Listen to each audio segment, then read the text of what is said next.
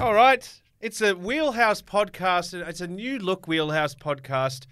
Tis the reason for the season. We're surrounded by tinsel and Christmas lights, and Kate Bates is here as well. And I believe your skills extend into the audio-visual realm, and you've created a beautiful-looking Christmas graphic in the bunker here. Yes, it's very high-tech, Joel. What I've done is I've put a Santa hat on our logo. Very technical. I wouldn't know how to do that. I'm very impressed. Well, look, far and above that, you can't see if you're watching because I'm sitting at a desk. But for our viewers and listeners, I'm actually wearing Christmas bauble pants. It's like I'm really in the season. I'm not talking about my underwear, Joel, like pants, like full-length pants. They're very cool. Very, very committed. They are very to cool. the In Christmas fact, cause. when I left the house this morning, the lady across the road shouted over the road, "Fantastic Christmas pants." Oh, good one. I said, "Merry Christmas," and we went on our way. It's only Christmas when you season. get like a nice pants comment and it's okay. It's like, thank you so much. It's Christmas. Any other Yes. time of year, it's like, stop looking at my pants. Yes, That was exactly. weird. That's creepy. Yeah. Well, this is not creepy. It's No. the Wheelhouse podcast. There's a lot to get through today. And I'm very happy that we're doing it in a festive environment and surrounded by festive goodness. We've got 'cause it is tinsels. Christmas. Merxie's even got the Christmas lights out for us. I love that. He's feeling very festive. Yeah, Father Christmas himself. Ho, ho, ho. Look, so much to get through. The Tour Down Under, the road is narrowing. It's getting closer, and there's some big news. There's some very big news. I'm really interested to talk about team names in cycling, and there's been a bit of a bombshell in that space. We'll get into it a bit later, but I'm fascinated by how frequently these team names changes happen. But the one I want to talk about is a little bit of a controversial one, and there's a whole lot that ties into it around funding, around, making partnerships to try and keep teams alive. We and that love a kind bit of thing. controversy. But yeah, it's an interesting one. I'm looking forward to talking about that. There's also some news on the Tour de France, some big riders making commitments in different Grand Tours next year. I don't even know, Kate. I'm about to trip over with excitement. There's so much to get through. I'm not even standing up. No, I'm about you're to sitting. Trip If over. you manage to trip, then you're doing well. Yeah. Let's get into it right away. So, Green Edge Cycling, we're looking towards the Tour Down Under. You've revealed you're going to be there. Green Edge is going to be there as well. I want to start with the women's lineup. So, some big years have been rewarded. I think it's safe to say when you look at the likes of Alex Manley especially, that name really stands out to me because we've spoken about her a lot on this podcast. She's had a big year, and it continues. Look, I feel as though the Tour Down Under organisers, SA Tourism, have been like teasing us. We've had a gutful of teasing thanks to Cav. But no, very, very exciting. The women, we're starting to hear the confirmation of the women's teams. So far, we just had a big week of announcements on the Aussie front. So Green Edge Cycling is going to turn up this year with an all-Aussie lineup. That's really exciting because it is the team that Aussies can really get their teeth stuck into and support. It is led by Alex Manley. I reckon she's a sneaky for the overall. They've won 5 times as a team overall. Last year, they won the Festival of Cycling with Ruby Rose Mangannon. She is back. She's also got Georgia Baker in there as another sprinter, so they've got a bit of a two-pronged attack on the sprint front, plus Alex Manley on the overall. You got the likes of Jessica Allen backing them up, massive. They're going to be really, really hard to beat. But then we've got this incredible Aussie national team. It's a bit of a quirk that at the Tour Down Under we're allowed to have a national team in a World Tour event. We'll talk about that a little bit later in relation to the men, but that is being led by the Aussie champion, Nicole Frayne. Yes. So that is fantastic. But she won't be in the national champion's jersey because, unless she wins again in Ballarat. But I understand she might not even be starting to defend her title, but she'll be there. And also we've got Rachel Neylan, who's been on the podium at the World Championships in the road race behind Mariana Vos, no less. She's one of our most experienced athletes on the road. She's just incredible. She's an incredible mentor for the younger athletes that are on the team, but she's also an incredible chance, especially for stages in this kind of tour. So the strength of Aussie rider representing at a World Tour level, the first one of the season at the Tour Down Under. It's just really exciting. And I love that we do get a national team and we will get to see them in the green and gold. Gives the fans a lot to stick their teeth in.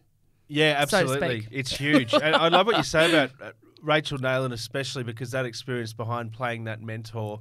You named a lot of very exciting riders there, the likes of Georgia obviously having big years as well, but having someone like Rachel as part of that group, not even on the track, but just in between times, it must be huge for the rest of the team. It is, and I think even for fans, it's a bit of a farewell year for Rach. So we understand it'll be her final race, her final year racing professionally, and so Tour Down Under, it'll be the last time she does that. And I think she's always amassed quite a big fan base because she's such a great character, super charismatic and really dynamic racing style. So I really hope that the fans come out and give her a really good farewell as well. You know, she's just one of the riders that really, really deserves it. And women's cycling has been building and building over the last decade, and Rach has been really at the coalface of it for that entire decade. So an honour, I think, for the Aussie fans to be able to watch her in her final Tour Down Under. Beautifully said.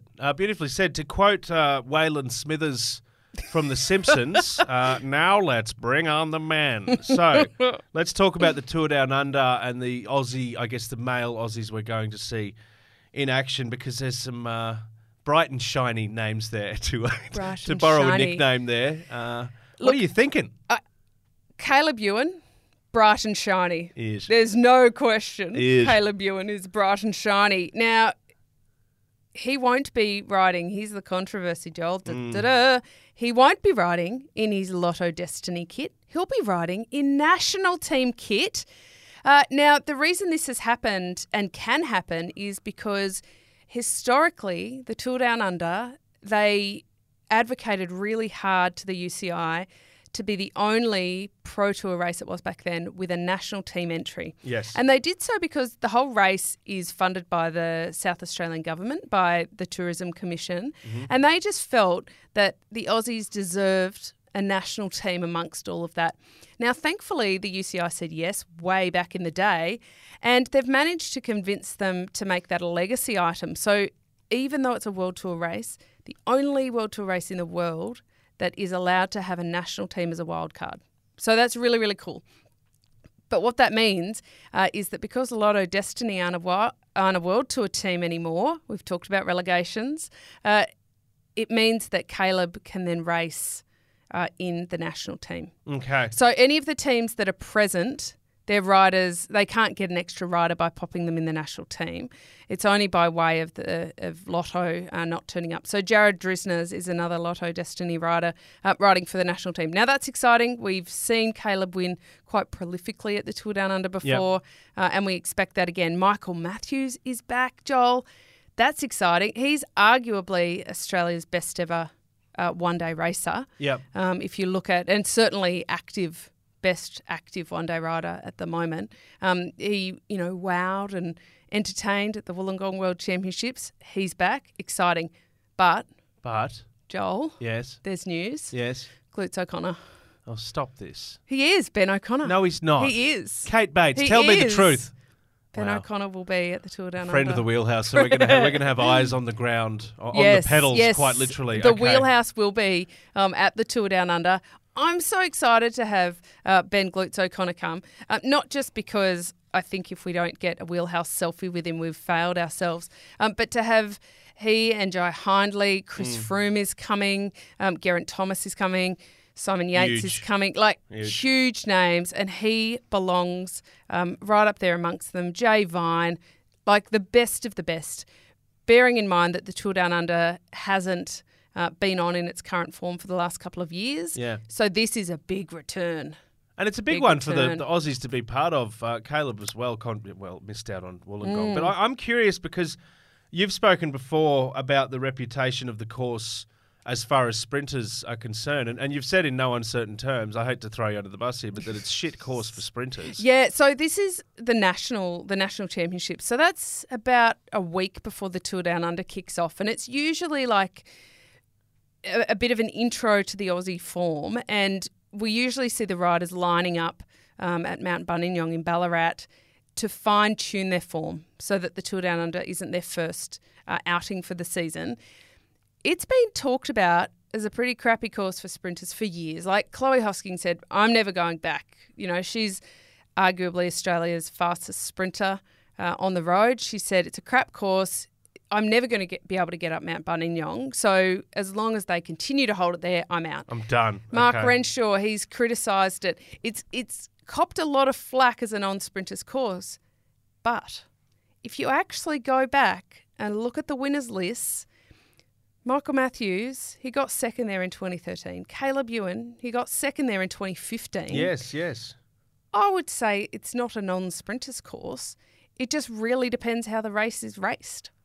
And I think the fact that both of them are lining up there before heading to Tour Down Under, it's like a little bit of an intro, Joel. I reckon they're both pretty motivated to then, you know, get on the board at the Tour Down Under. A display of intent, you're saying, basically, Yes. to perform. Well, okay. And there's another level of complexity to touch on here because Lotto Destiny have been relegated out of the World Tour, but they are the number one team for the year in the Pro Tour. And what that means is that they automatically get, for this 1 year, an automatic invite to every World Tour race. Okay. Right? So the Grand Tours and the World Tour races.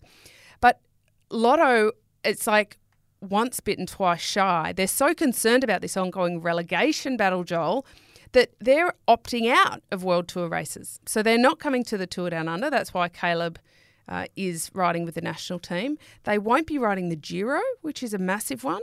But they've said the reason for that is because there's opportunities for them to ride smaller races that they can get more points and then hopefully in 2024 also once again be the number one Pro Tour team to get those automatic wildcard spots, essentially to ensure they get a start at the Tour de France. So whatever points Caleb gets at the National Championships, plus the Tour Down Under, they do count toward Lotto. Okay. So I reckon we might see across the board more Aussies riding things like the Nationals because every point counts, every UCI point. So That's good. It's That an makes a interesting lot of sense. Yeah. Yeah. Okay. I mean, bummer to not see them at the Giro though, but that's, you know, part and parcel. Look, you can't win them all. Let's be honest. Win some, lose some. Caleb At least Ewan. he's at the Nationals. Yeah. Aussie fans win. Yeah, exactly. You know, do it for Australia. It's good to Do it for see Australia. Caleb Ewan, a headline act in the Australian national team, like you say, a bit of green and gold. He'll be happy to get back in the threads, to be honest, Yeah. after sitting it out, not opting to, but not featuring. Well, who doesn't want more free kit? More on that later on Yeah. the Wheelhouse podcast. So I'm glad you dropped that little nugget. Let's have a look quickly overseas because it's not just in Australia where some of the big guns are coming. Your fifth cousin, Jonas, I believe, won't be here. Remco, a friend of the Wheelhouse, not here as well. Peter Sagan, not here. And I'm going to drop it early. Mark Cavendish won't be here either. San Juan. So they're heading over to Argentina instead. That's a pretty big deal. It is. Well, it's like Argentina, I mean, I think we've seen from the recent pictures after their World Cup victory, they're a nation that loves their sport. They don't hate a bit of sport. Only They 4 like- million people descended on Buenos Aires to celebrate Lionel Messi and the Argentinians. The most incredible Yeah. pictures, right? But they do have a race every January, the Tour of San Juan. I like to put You like a little to give bit of a bit flair of on it. Sure. It was last run in 2020 before COVID shut that down for a few years. Remco won back then.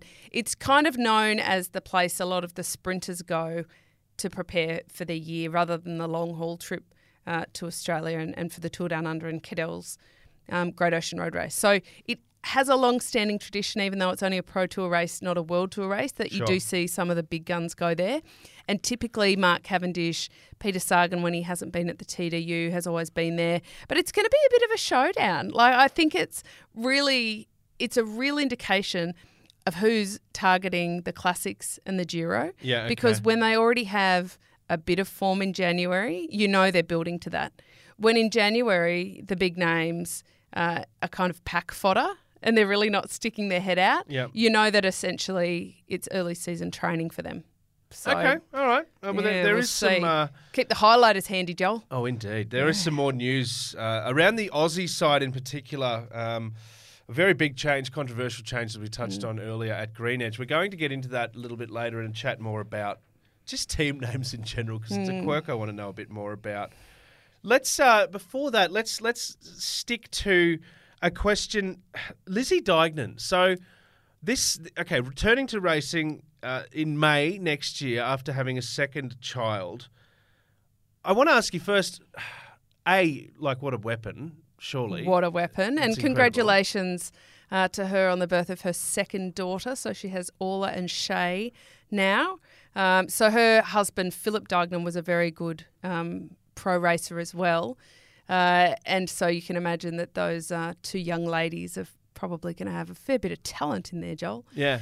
But yes, she's getting back on the bike. In fact, she's already back on the bike, doing a little bit of base endurance training in between tending to a newborn. So it's pretty impressive. I want to ask you, how much have times changed in this regard when it comes to coming back after childbirth, that sort of thing, being supported by teams, being able to do it, and especially for Australian riders that do the most of their work overseas. Now, I know that you bowed out before having your beautiful children, but was it much of a thing in your riding career? Yeah, good question. And I'll start by saying that I read a couple of quotes from Lizzie after she gave birth and talking about when she may be back racing. And I'll note that she's wanting to come back in May, which is after Women's Paris-Roubaix. So she won the first version of that. And she said that the reason that it was a little bit later than anticipated, incredibly fast turnaround, I might add, but was that carrying Shay was a lot more difficult through her pregnancy than Orla. And it was the first time I've ever heard a cyclist, an elite cyclist, talk about a pregnancy journey and the effect it has on them. Yeah, okay. It was a real moment for me because I thought even a few years ago you didn't read about this. You know about it from having conversations essentially behind closed doors with your women's group or whatever about the effects of pregnancy and how it changes your body. But it's really unusual to hear an athlete talk about it. So that was incredible. Yep. There's now more and more women who are opting to have children mid-career. Athletically, they say it's actually brilliant. The changes in your body can actually be really beneficial to sporting performance. There's that. But the reason that women haven't been having children in the middle of a sporting career has been entirely because of the logistics of it and the finance of it, in my opinion. Yeah. It takes a bit of tenacity, I think, to have a small human and then be racing professionally. But I think the base reasons is because it lacked the support. Yeah. And back in my day, no way. It just wasn't even an option. And you could debunk it or argue against all of the points, you could have made it work. It just wasn't. Women just didn't do it. Okay. And I think for the Aussies, it's still a little bit bittersweet because logistically, I don't know how an Aussie woman would do it. It's still a lot of strain too, the dedication obviously required to be that elite athlete and go through those paces. Well, there's that, but honestly, it's the logistics of it, Joel, Yeah. because Lizzie lives in the United Kingdom, or they might be back in Girona sometimes. Her husband is retired and he looks after the girls when Lizzie is away racing and training. They've got two sets of grandparents also. Literally, it takes a village to raise a child, and they have their village there. Yeah. For an Aussie, it's a little bit different. You don't have your village in Europe. You're so far from your village. Yeah. That support network that is so crucial. I still don't know that it's a realistic option for the Aussie women. But, wait and watch. If Watch you can and see it, you can be it. And she's unreal. I can't wait to have her back racing. Yeah. And you just know that she's motivated to be there. Half the time when you're having a crappy race or everything's going tits up, you're like, can't wait to get home. For her, she's like, oh my gosh, when I get home, I'm going to have a screaming newborn, so I'm going to enjoy while I'm being here, So I think that perspective could be helpful. Lizzie Deignan coming back next May, and remarkable to hear how times have changed, because even regular people that aren't racing on the tour, it's tough, and having that support network is so crucial. So very interesting. One thing that's also interesting and is spoken about quite often on the Wheelhouse podcast, brought to you by our friends at Champ Sis, Grow Getters Australia, and of course our very dear friends at Listener, is the pathways created by the Zwift Academy and the the esports side of things. Now, we're often focusing on the Aussies, and because why wouldn't you? They're amazing, the likes of the Vines and They whatnot. are. But the truth is that there are a lot of candidates. There are a lot of athletes getting on the bike and competing to get that pathway through, to that professional pathway. So much so that I've got some numbers here, Kate Bates. So 160,000 entries in the Zwift Academy. 160,000. That's not a typo. That's 160 with 3 zeros after it. Alex Maurice is from Great Britain. Luca Vergalito from, I believe, Italy. Yes. Now, they've cracked it. Okay, so Alex Maurice for Canyon SRAM and Luca for Alpecin de Koenig's development team. Wow. So they've distinguished themselves among 160,000. No, and let's be honest, that no slouches. In that 160,000, there's a very, very high degree of competition. Yes, and it looked remarkable. It's been going on for a little while now. We, of course, have had some great Aussies in there. Neve Bradbury on the women's side. Jay Vine, he's our most kind of famous one now, isn't he? And I think over the years it's been really beneficial for the Australians who haven't necessarily had access to other paths of development. Yep. But it's just incredible the standard that keeps getting pumped out from. Now, the rule kind of, especially around, I know it from the women's, if you're not in a World Tour team, you're eligible.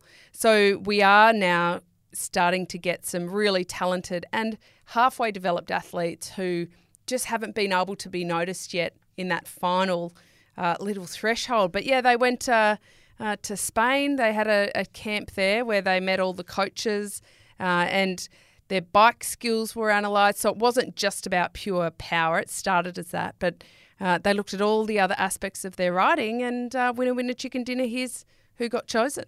And I'd also like to mention we did have an Aussie, Danny DiFrancesco, who was in that finals, but she chose not to take that opportunity because she already had a contract waiting for her. Mm-hmm. But that just shows the level of talent that I believe she got offered that contract after it was known that she was a finalist at Zwift Academy. So it's having kind of broader reach. Yeah. So you just have to be, you've got to be part of the elite scene one way or another. Yeah. I got to say, out of 160,000, though, it's remarkable. So look, congratulations to them. Names to look out for. And once again, I'll name drop the Vines because they are names that are the sort of headline names now through that pathway as well. And they're not alone on the Wheelhouse podcast. It just fascinates me. Catherine Bates, Kate Bates, Katie Bates. Your name changes a little bit, but it's all pretty much the same. Depends what mood I'm in. I'm Joel, and that's pretty much it. My name stays the same. Couple of choice nicknames, but one thing that gets me is pro team names in cycling. And look, okay, let me just say this. You know, I like my Brisbane Broncos in the NRL, the rugby league here in Australia. If they next year were the Brisbane Donkeys, and the year after that were the Brisbane Mules, and the year after that were the Brisbane Brumbies, I might struggle to stay interested in them, okay? Ooh, hold on. Massive call. That's a big call. It's a Christmas call. My football team are the Parramatta Eels. I'm quite sure that's not the first time I've mentioned that. Shout out to Parramatta Cycling Club as well, Para. Even if they became the Parramatta, clownfish or tadpoles, I would still be loyal to them, Joel. But I would be cranky because it just makes it harder to follow. So I would be loyal, but it would be testing my loyalty. Okay, maybe I should have said that because, yes, I'm very rusted on as well. That's a better way to say it. But it raises a good point because in cycling, some of these teams are nearly impossible to keep track of because you don't even have the one element. Like if they became the Parramatta Tadpoles, you'd still got the Parramatta part. Or the Brisbane Donkeys. Well, look, when I started, came into the sport, Alpecin Phoenix, I was enchanted by Alpecin Phoenix because of some of the members riding on the Tour de France that year. But now I need to be enchanted by Alpecin de Koenig. Astana Premier Tech is now Astana Kazakhstan team. Cofidis, I'm going to give a shout out to Cofidis. They've been the same since 2009. Represent. That's very, very staunch. EF Education is the same. Now, Let's get to the big one. There's so many others that you could go through. Lotto Destiny's another one. Lotto Sadal when I came in and enjoying watching them. They've been Lotto Belisol, Lotto Silence. Silence Lotto, wasn't it? Yeah. Yeah, Lotto Predictor, I believe. Omega Pharma. And Predictor was actually a pregnancy test. So the fellas were riding around with that. What do you think Destiny is? Spelt in the very classy way of DSTNY, a few letters missing. What do we think Destiny is? I don't know. Your future. I don't know what awaits you. Telecommunications. Oh, okay. What else, Joel? I thought it was some sort of dream it like and make card it real. reading service or something. No. Oh, yeah, okay. Sorry, I cut you off. No, that's okay. That's all right. Look, let's cut to the chase here. The big one, when I came in, Team Bike Exchange. Now we have seen Green Edge come out as well. At the moment, though, they are now Team Jayco Alula. Now that's named after what's described as a lovely little tourist village in northwestern Saudi Arabia, I believe. Now, yes, it is a boutique heritage and culture destination in northwest Saudi Arabia. So this is interesting. I'd love to know what you have to say about this, because I know that these teams need to make certain decisions in the interest of staying on the bike, quite literally. Where do you stand on this one? So the Aussie team is now named for a village in Saudi Arabia. Take it away, Kate. What are your thoughts? Mixed emotions, Joel. Saudi Arabia has a very checkered history with women's rights and human rights. I don't think that's a surprise to anyone. I can say that if I was one of the female athletes and I had to ride around with a sponsor on my chest representing Saudi Arabia, I would not feel too comfortable about it. They have come a long way, but they still live in an environment where women have guardians, which are men. It'll be their father, their husband, their uncle, could even be their son, Joel. They need permission from them to do anything, from work to have surgery, to get a job, to get educated. And there's still segregation around public transport and things like that women are not allowed. And it was only recently, in 2018, I believe, that women were allowed into sports grounds. Wow. So I would feel a bit sketchy about that. It's a really tough one, though, because you know sport washing is a thing. We've touched on it before here, but based on the social media comments off the back of this announcement, there's a lot of people who are just not feeling right with it. But what's Jerry Ryan to do, right? Jerry Ryan can also sit on his moral high horse a little bit more and say, no, we're not into that, which I would respect, by the way. It'd be good to come out and say that, but I think. But that creates another moral dilemma where all of a sudden all of these athletes are now out of a job. Yeah. In the same way that B&B Hotels has, ruined a lot of livelihoods, including Chloe Hosking, who's still looking for a team. So it's not an easy puzzle. I'm not saying it's an easy puzzle, but that to me, personally as a rider, I'm not sure I would be prepared to do it. You would consider taking a stand? Look, it's easy for me to say that because I'm not in a position where I have to choose between my career and a moral stand. But I do think that we hit a lot of these things over the years where we might have to make some hard decisions, and we're seeing it more and more with the boycott of some products from different places and taking a stand in the way you can. And, I guess the question is what do they want back for it? What does Alula want in return for their money? Are they expecting the men and the women to go to Saudi Arabia and promote it? Are they expecting them to go on social media and say this is the place you want to go? I don't know. It's not like... Because it's a tourism place. It is, and that's what it says in the statement. It hopes to introduce the stunning landscape of ancient civilizations to millions of cycling and sport fans around the world. Over the past years, the region has developed to establish a strong connection with the sport, having hosted a variety of events. I wouldn't be comfortable, and some of the foreign teams do it, especially the Belgian teams have done it historically, but I would be quite vocal if an Australian team had a gambling sponsor. Yeah, I would really find that abhorrent. I'm not into that. Same with tobacco. and you can't do that anymore, but even if you could, and actually to a degree, same with alcohol.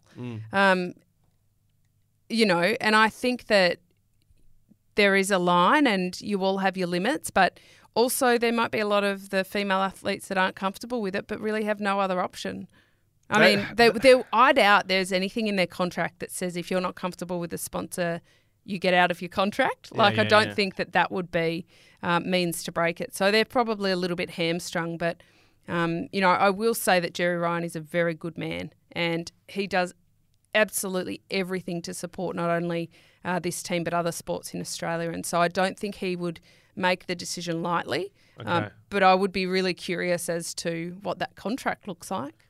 Well, keeping Bike Exchange going for that 12 years is no mean feat. Obviously, he's obviously committed to the best interests of just keeping the team going, keeping people on the bikes. As the statement itself speaks a lot about the desire to evolve and innovate and keep them going forward, men's and women's teams. You often hear people talking about modern sensitivities, and it's like these aren't modern sensitivities. These are just sensitivities. Jeez, that's this offensive. Is just humanity. But the flip side of it, Joel, on that is that we're talking about it and the light is being shined on Saudi Arabia, and if they genuinely want tourists to come and visit, then they will have to use the terrible word modernise. Yeah. That's the point I was trying to make, is that these values have been in place for thousands and thousands of years, and we know that. And we've just seen the Qatar World Cup as well, one of the more controversial football World Cups in modern memory. A lot of criticism around that in the aftermath was people didn't take the time to get to know that culture and that kind of thing. And it's like, I don't think that applies in this kind of situation with the issues that you have listed that are very loud and very clear. Some fine lines. Oh, look, and I've had the same thoughts with UAE now having a women's team. Yeah. And so it's not just this team and this sponsor. And I think because there is so much money coming out of some of these nations, there's a lot of sports, a lot of people that are grappling with it. Will we ever see the Alula Wheelhouse podcast? Oh, look, after they listen to this, I highly doubt we'll even be put in a position where we need to make that decision, Joel. It's a fascinating debate, though, and we've seen a lot of high-profile athletes recently taking stands, and a lot of these athletes are in positions where they kind of can because their bank accounts are already quite inflated from the work that they've done and the recognition. A lot of these athletes, so it's a difficult position to put them in. It's a privileged position to be able to hold your morals on something like this. Absolutely. It is. We've seen it in cricket. We've seen it in netball. This isn't the only sport dabbling in the Middle East. And I'm not here to knock the Middle East. I'm just saying, but Formula One, as I mentioned, football, there was a lot of controversy around Lionel Messi wearing a bisht at the World Cup presentation ceremony. It had to be clarified that, no, this is actually a really great honour for him, all of that kind of thing. There's a lot of that, I know. Yeah, the golf with Liv. Yeah, 100%. They've copped it a bit, but at the end of the day, the athletes have got to make choices for their family as well. They do. And there's a disconnect culturally. There always is between East and West, but there are also things like human rights that are very, very clear and very, I guess, easy to understand and have a stance on. So that's kind of that's the difference here. It's an interesting one. And I think the funny thing is we started this conversation around how it's really hard to follow teams because they don't have consistent names. And we evolved into, should they really sponsor the team? There is so much in a name. Yeah. So being loyal to a team also includes being prepared to wear that across your chest. Yes. And wear the jersey. So we could think of that. But look, they've been through a number of iterations, different team names over the years. So let's see. And just before we move on, I have to point out the fact that if you were a fan of Alpecin Phoenix, who are now Alpecin Deconic, we've got Soudal Quickstep, who used to be Deconic Quickstep, and then we've got Lotto Destiny, who used to be Lotto Soudal. Yeah, I noticed that little quirk. Yeah, that's... So actually, there's three teams that... The owners of Deconic and of Soudal, they're obviously big cycling fans. They just can't really decide which team they want to put their money in. It's a bit of a mix and match. Yeah, no, I agree. And look, all Belgian teams, Team I'll note. Jayco Alula, its sixth name in 12 years of existence. So this deal starts in January, goes through to the end of 2025. Look, it's not the first headline like this of the Won't year. be the but last. I'll Won't be the last of this year. maybe of this year. You Yeah. never know though. But I will be interested to see on what we hear from some of the riders once the dust settles and the season starts. It's like, as you say, it's right there across your chest, and you're out there on display in front of the cycling world. What stances will that bring out? We shall find out. Now, Kate Bates, it's never an episode of The Wheelhouse without a mention of your dear mate Mark Cavendish, so I'm going to get that mention in now with I think bingo. Pretty good reason. All I'll say is Cav to Astana. Could it be, or is he still playing games with us? He mocks us. I'm pretty sure this is the real deal, and there's a couple of giveaways. I'll note that as of the moment of recording, they have not yet informed us directly or via press release or anything of the whether he's going. But he was spotted on a Villiers bike rather than a Specialized that he had from Quick Step. So, there are a few little jokes about why would he be riding that bike under any other circumstances, which I think holds fit. Now, that's an Astana bike.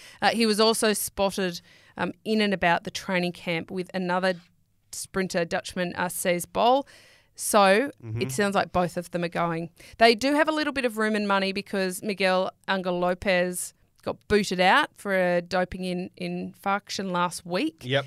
I'll go conspiracy theory and say that was a bit convenient to make budget and room. I know. I'll save that for another day. Huge. But this is great news for Cav. Their world tour, they get invites to everything. It puts him firmly on track to go after that stage record at the Tour de France. And I think with Cees Bol, it also turns the team, if they're getting two big sprinters on board, it turns their focus a lot more to then working on their sprinting ability and supporting him. So, yeah, it's not a bad fit. Where there's smoke, when you're seen in the foyer of the hotel, the team hotel, there's always going to be questions raised. We've literally talked about him going to 40% of World Tour teams. Yeah.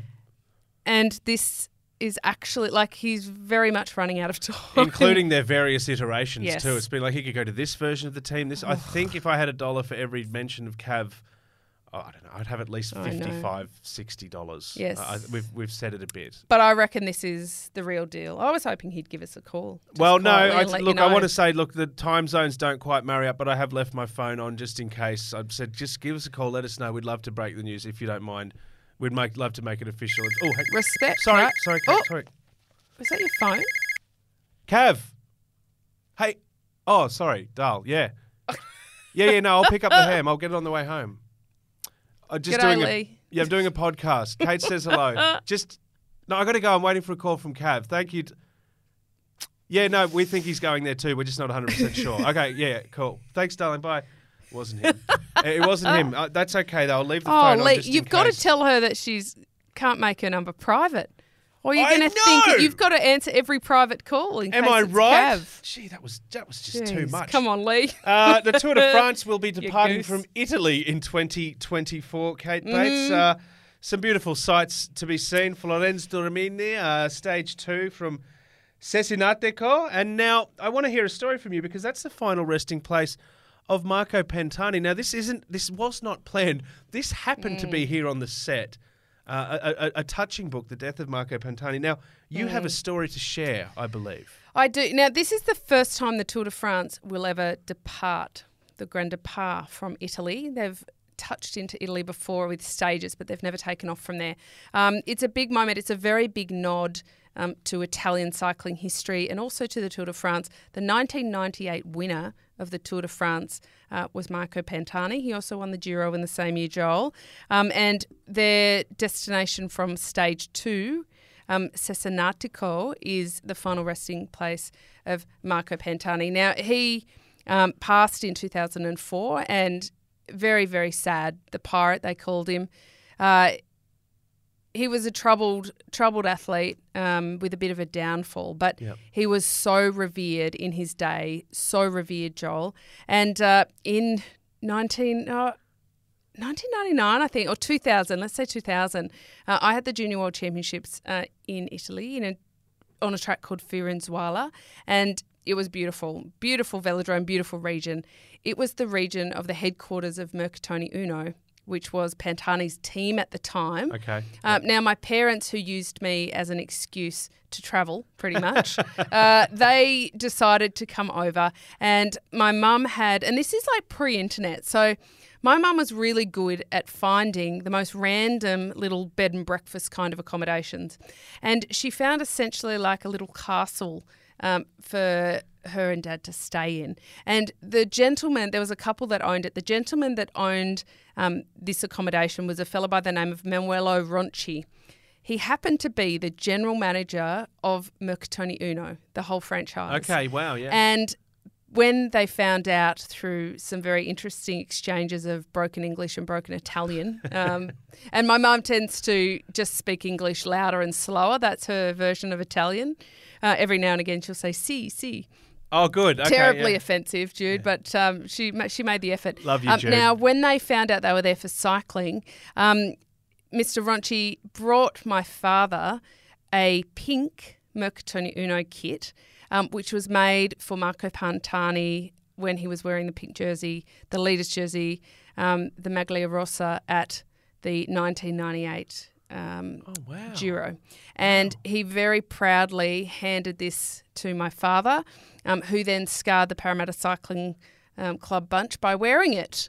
He ditched the Parramatta blue. He did, but he wore it. And light pink in the bunch is, well, it's quite a colour, Joel. I'm not just talking about the jersey. I mean the Knicks too. Yeah, Robbie gave it a good crack, my dad. So it was a beautiful memory because my father was just so taken back by the kindness of this kit, and it was just a beautiful trip to them. So for me, whenever I think of Marco Pantani, I also think of my dearly departed father in his horrendous pink kit. And so it's quite a nice, touching tribute for the tour to start there in 2024. It's really, really lovely. Dozens of stages over the years, but the fanfare, the hype, the excitement, the exuberance of a grand depart. It's incredible, and that's a lovely story. I bloody miss my dad too, and his pink lycra, Joel, at Christmas time. What an enduring image that you've got there. And let me tell you, I have better enduring images than my dear father in pink lycra. But Sure. Marco Pantani, as you said, some controversy around his eventual demise, some doping allegations, but a remarkable career. So very, very special. Very, very special to see that happening in Italy. The Vuelta is also going to be starting in Barcelona, I think, for the first time since the 60s, the early 60s. I love Barcelona. Yeah. They will start there since 1962.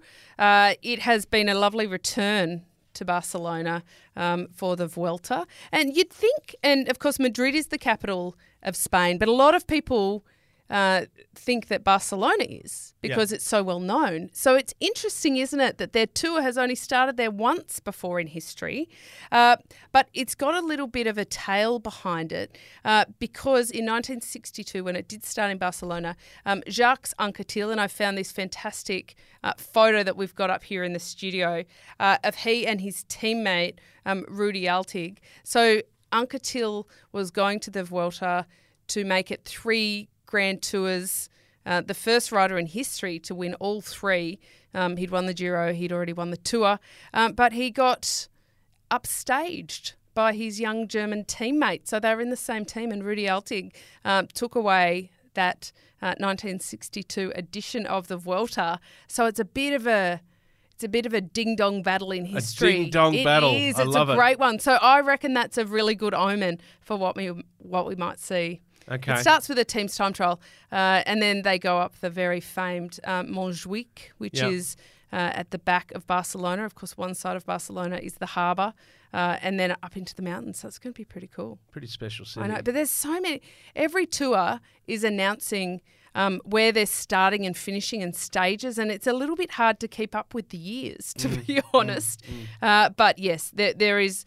What is sure is that there's some pretty exciting Grand Tours in the next couple of years. Lots of backdrops, lots of pushing for locations and all of that kind of thing. Indeed. And even, dare I say, the Alula push as well for the beautiful locations. Come and embrace this new cycling hub. Not that Italy is a new cycling hub by any stretch, but it's really lovely to see. Rudy becoming Germany's first ever Grand Tour winner in that famous ding-dong battle, as you spoke of. How cool. Now, I know that you're an investigative journalist. You've got your finger on the pulse. I am. Have you been able to find the Austral winners anywhere? Did you track it down? 'Cause I have. It's not easy. I did. The internet was not my friend. I like to think that I'm good on the Google. Yeah. Alas, I failed myself. But no, Alex Manley won the women's Austral, Kel O'Brien the men's. It was, of course, the 125th edition, Joel. We talked about it last week. Good on them. Big names too. Yeah. I love it when, it shows how much respect these riders have for the races when they're racing all year. They've got Commonwealth Games, Olympics, World Championships. They're flat out, and then they still turn up to race this kind of event in Australia. I want to say Merry Christmas to you and congratulations to the Australs. Joel. I've got some jingle bells here. No, that is a Jingle cowbell. bells, That, in jingle fact, bells. is a Santos Still Down Under specific cowbell. But on the Merry Christmas, Joel, I've got a bit of a Chrissy present for you. This wasn't planned at all. So I've got a Merry Christmas bag here because I really get into Christmas. Yeah. So I wouldn't have it any other way. I'm just going to hand this over the desk to you. Gracias, and if you could talk us through what you find in there. Firstly, a lovely calico bag, good for the planet, all of that. Say no to plastic. And thank you very much to Ali and Chris at Champ Systems who helped me present you with this Chrissy present, Joel. So this is like, and it's a gifting, but it's also kind of like an unboxing, an unveiling. Yes, I get ho, the ho, sense. ho. Ho, ho, ho, indeed. Okay. I'm excited. I know what's in there. That's why I'm excited. Are you All really? right, come on, let's have a look. So Catherine Bates, Olympian world champion, has provided a Christmas present in conjunction with our very good friends at Champ Sys and Grow Getters. Oh my goodness! Oh, I need to get back from the mic because I'm shouting so loudly. It is a Wheelhouse podcast. Kate, what's going on here? It is a jazzy watermelon and black Wheelhouse cycling podcast kit. Does it cycling fit? kit. Can you tell? Does it fit? It will fit. It is beautiful. I'm also very thankful to Champ Sys for popping the River City studio. There's a little logo on the back there because this would not happen without them. So how about that? You're going to look pretty jazzy riding around town in that, do you reckon, John? Well, for someone who already looks pretty jazzy, this is going to take me to like the moon of jazziness and back. Stratospherically jazzy. River City Studios, massive shout out to them. Yes. Logo on the back there. I love that we've got like, follow, share. Just do that because that's what makes this possible. One thing I really like is that I'm now the proud owner of socks. Cycling and I feel like socks, they're no the right less. height too, because I know that there's some tough regulations around that. These are meticulously measured. They are beautiful. Yes, so you've got a beautiful jersey that we've just unpacked. We've got some cycling nicks. Joel, I will show you how to fold those. Did you just notice I was trying to fold them? We've talked about that. So they are beautiful black nicks with the logo on the back as well. Hang on, just let me check one thing. Okay, that is a sufficient degree of padding. You're just squeezing the chamois there. I thought it doesn't squeak if you were thinking that it might squeak. And we've also got a little cycling cap too, Joel. So there you go. So you're all kitted out now. I'm very, very, very, very, very, very grateful to our friends at Champ Sys for putting this together. The Wheelhouse podcast has its own kit with a good thick chamois. Yes. I'm going to reiterate the significance of a good, thick, absorbent chamois. And this very much has that. It's got our colours. It's got it's beautiful. socks. So thank you for the team there. And Go on, put your hat on. Luke, Merksy, Luke and I have also got ourselves a kit. So we will be, watch out for us at the Tour Down Under. Yeah, if you see watermelon, that's us. Very hard to miss. We will have to put Very some hard to photos up miss. on our socials, and please let us know what you think, because I obviously love it. This is fantastic. Yes, it is. I got a genuine surprise. I didn't realise this was what was in the bag. I thought it was going to be a Star Wars thing. Oh, I'm not even no. kidding. I mean, normally our gifts to you, Joel, are Star Wars themed, but alas, not today. And look, before we go, Joel, on the spirit of Merry Christmas, a very big thank you to everybody who's supported us to this point, because this is our first Christmas as a podcast. We're half a year in now, and it's been pretty incredible for everybody who's joined us on the journey. And top of that list, I have to thank the crew at River City Studios. So Luke Mears, Gareth Burner and Craig Thomas. Couldn't do it without them. Jeremy Harchner and Brian Gallagher over at Listener as well, who support us. This has been an absolute ball this year, but we wouldn't be here without that incredible support, and we look forward to lots more fun in the future. And, of course, another shout to Champ Sis, because Ali and Chris there have been incredible supporting us. We've now got our own kit. This is very exciting. Yes. And we look forward to rolling into 2023. Yeah. Sprinting. Yeah, sprinting. Hello. Exactly. Yeah. Echoed absolutely across the board to the team at River City Studios, Champion Systems, Go-Getters Australia, everyone else that has been part of the ride so far. There's many more great ones to come. And hang on, sorry. Is that your phone again? Cav, it's you. Hey, man, how you going? Yeah, is it Astana?